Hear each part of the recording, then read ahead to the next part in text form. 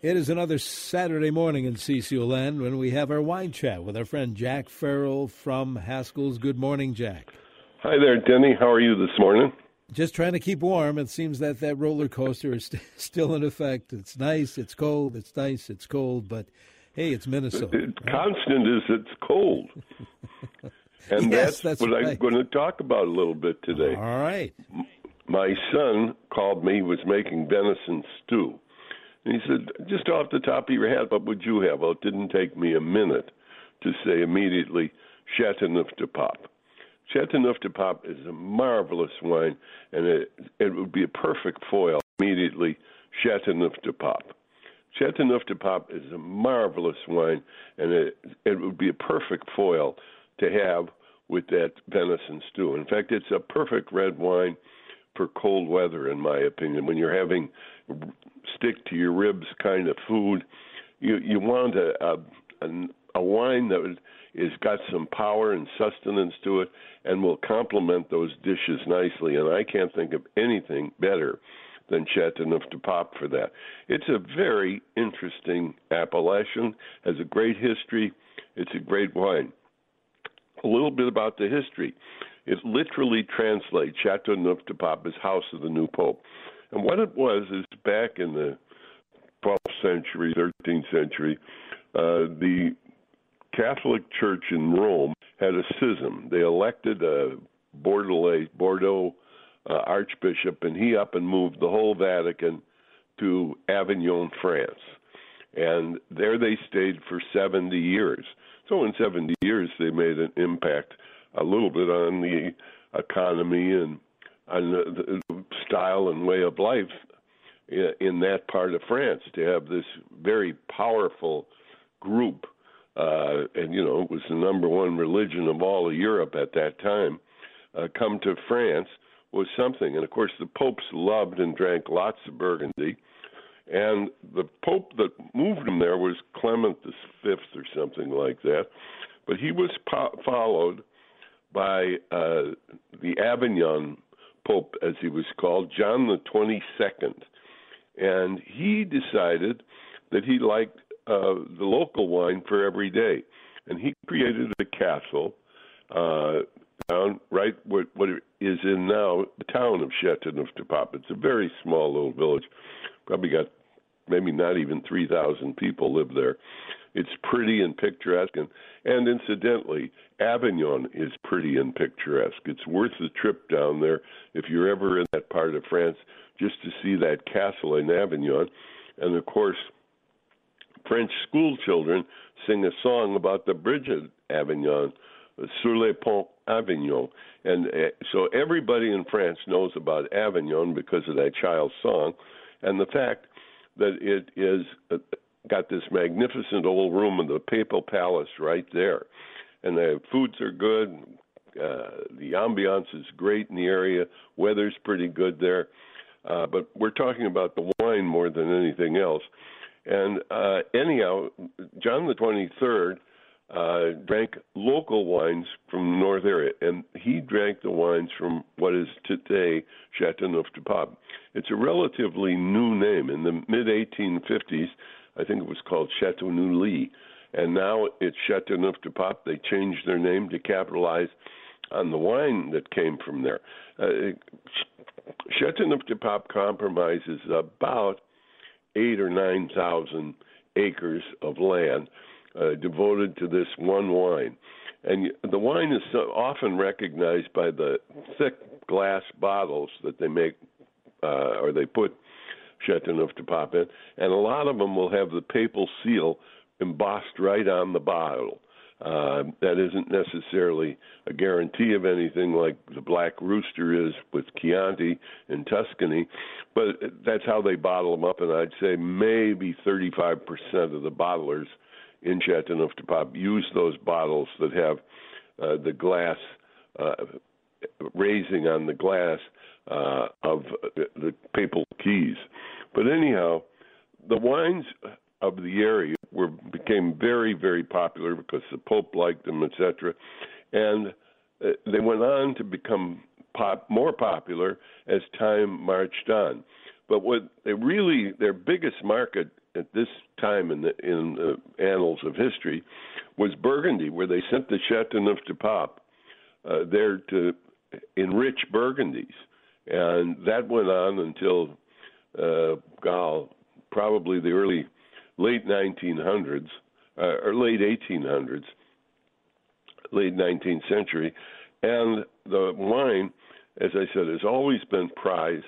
The whole area of Châteauneuf-du-Pape is about the same as the northern Côte d'Aron, which most famous wine, of course, from there is Hermitage. But these Châteauneuf-du-Papes have really a marvelous history. They were responsible, there was a scandal there, and they were really responsible for the AOC laws, that's Appellation Contrôlée, which regulates, it's like our Department of Agriculture, but just regulates wine in the area. Originally, Châteauneuf-du-Papes were made with 13 different varieties of grapes, and the only one that still does it that way is Chateau Beaucastel. They still use the 13 varieties in the old recipe. Almost everybody else uses a new combination, which was permitted by law. And the main grape type is, of course, Grenache. And about 70% of the production of all of Châteauneuf-du-Pape is in Grenache grapes. Then there's about 12-15% Syrah and another 8 or 9% of Mourvedre. And those are the varietals that most people who make Châteauneuf-du-Pape use today. Because in that 13 varieties, there was even a white variety. And incidentally, Châteauneuf-du-Pape Blanc is a wine not to be overlooked. It's made from the Grenache Blanc grape. And it really is a very interesting wine, totally unto itself. And if you get the opportunity to try it, I have a good friend that's their favorite white wine, and every time they go out, they always just thrilled when they find a restaurant or a club or someplace that features Châteauneuf-du-Pape Blanc. But it is worthwhile trying and tasting because it is such an interesting wine, in my opinion. But back to the Châteauneuf-du-Pape that we know, after they established these laws, and that didn't come around till about the early 1900s, when these new laws went into application, it sort of changed a lot of the way Châteauneuf-du-Pape was taken care of and bottled, etc. It used to be that Châteauneuf-du-Pape had to be pretty old to be enjoyed, but modern technology has really done a wonderful job as far as Châteauneuf-du-Pape goes, because today you can buy it as soon as they release it, it's almost ready to drink. That's not to say it doesn't get a lot better with age. It really does. Ideal age, in my opinion, for a good Châteauneuf-du-Pape would be between 8 and 10 years old. But you can get them younger than that, and I guarantee you're not going to be disappointed. The Rhone River runs right through or close to Avignon, and so this southern part of the Rhone Valley, Châteauneuf-du-Pape is the number one wine of the whole, and the top wine of the whole southern Côte d'Aron. And so it's such an interesting place to visit. Walk through the vineyards, and you'd swear you were in a quarry. There's rocks everywhere, big rocks, and you wonder, how could anybody grow anything here? Well, nothing else probably would grow there. The boulders, a lot of them are boulders, are about the size of baseballs. And what they do is they fulfill a very wonderful function. They hold the heat and help keep those vines ripe. The heat from that plentiful sun, they get a lot of sun there.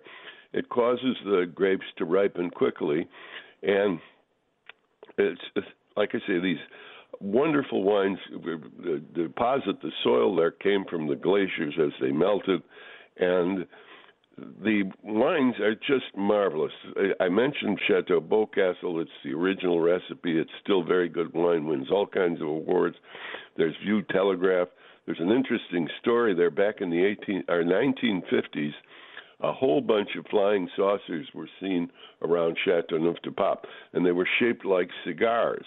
Well, the people in Châteauneuf-du-Pape wrote a law which prevented those cigars from landing. I mean, not that they would, even if they were flying saucers. And it's still on the books, and I think that's very funny. The only interesting thing is every now and then you'll see a wine from Châteauneuf-du-Pape that's called Cigare Ballon, and it means flying cigar.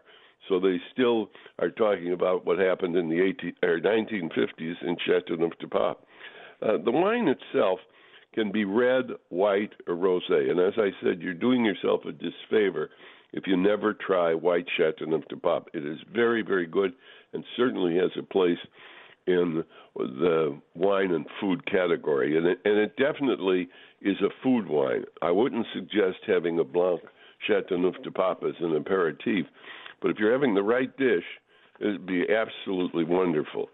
The red is the most popular, and incidentally, just 4 years ago, they permitted rosés to be made from Châteauneuf-du-Pape, but they're a little pricey for what they are, I think. But it's interesting to try them. But the real thing is the red wines. It is just unbelievable, in my opinion, how reasonably priced Châteauneuf-du-Papes are, especially in today's climate where all sorts of wines have gotten outrageously expensive. Châteauneuf-du-Papes have stayed very affordable, in my opinion. You can get a very good Châteauneuf-du-Pape for about $30 a bottle, and that's really, in today's market, very, very reasonable for a really good wine. And as I said, Châteauneuf-du-Papes are earthy. They can kind of hint of tar and leather, but don't let that turn you off. They taste like they have the aroma sometimes of sort of dried spices. They really are the wines that are kind of perfect to have. As I said when at the onset here, I was asked what to serve with venison stew, and I had absolutely no hesitation to say Châteauneuf-du-Pape. There isn't a red wine in the world that would be better with a venison stew, in my opinion, than a good, well-aged Châteauneuf-du-Pape. They really, sometimes people get turned off when I said it had nose of leather. It's kind of damp leather, but you can also get a little anise and fennel and maybe even a hint of fresh peaches. So the Châteauneuf-du-Papes are kind of complex wines, but as I said, they go very, very well with robust style food. Châteauneuf-du-Papes are usually pretty high in alcohol. They have usually they insist that it be 12.5% at least, and they don't allow chaptalization. Now, chaptalization is when they add sugar to raise the alcohol content. They don't allow that in Châteauneuf-du-Pape. And they don't age Châteauneuf-du-Papes in small oak barrels because Grenache is prone to oxidation, and porous wooden barrels let that happen. So they vinify them in big concrete vats or stainless steel tanks, and some use even big wooden vats that you could make a spare room out of. They're so big. But at any rate, if you're not trying Châteauneuf-du-Pape on these cold, blustery days with a hearty stew, you're missing something. And I'd say there's nothing better on a cold winter afternoon than to even cook that venison stew or cook a big stew and then have a bottle of Châteauneuf-du-Pape in it. It'll make you forget the cold weather, I think. And let's not forget, Ted Farrell has a brand new favorite, Pick Six. And he's got 6 wines for $60, and they are terrific. Domaine Fazi, it's a rosé, one of our favorites. And yes, you can have rosés in the winter. There's nothing wrong with that. They make a great aperitif. Wilderness Oak Chardonnay is buttery and rich. Farrell Chianti, our Farelli Chianti, has won all sorts of awards. We were in the business up in Tuscany with Villa Cafaggio, and our partner in that decided he'd strike out on his own, and we've created a special cuvée of Farelli Chianti, which is delicious. Nero d'Alva is another one. That's the red wine of Sicily, delicious, flavorful wine, a little Côte de Rhône. And lastly, Fog Mountain Pinot Noir, which is one of my go-to Pinot Noirs for everyday drinking. All of those 6 for $60 are available at all the Haskell stores. Ted Farrell's 6 for $60, a great value. And how many stores we're talking about here, Jack? There are 11 Haskell stores, and there's sure to be one near you. There's a Haskell's in Bloomington, one in Excelsior. There's a Haskell's in Faribault, right off of 35. Our Maple Grove Super Cellar is not to be missed. There's a Haskell's in Minnetonka. In Minneapolis, we have free parking both on Saturday and Sunday. There's a Haskell's in Plymouth, St. Paul, Stillwater, White Bear Lake, and Woodbury, too. And if you can't come in, go to Haskells.com. And don't forget, Haskell's does deliver. Let's talk again next week, Jack. You know, Denny, I'm going to look forward to that. Jack Farrell from Haskell.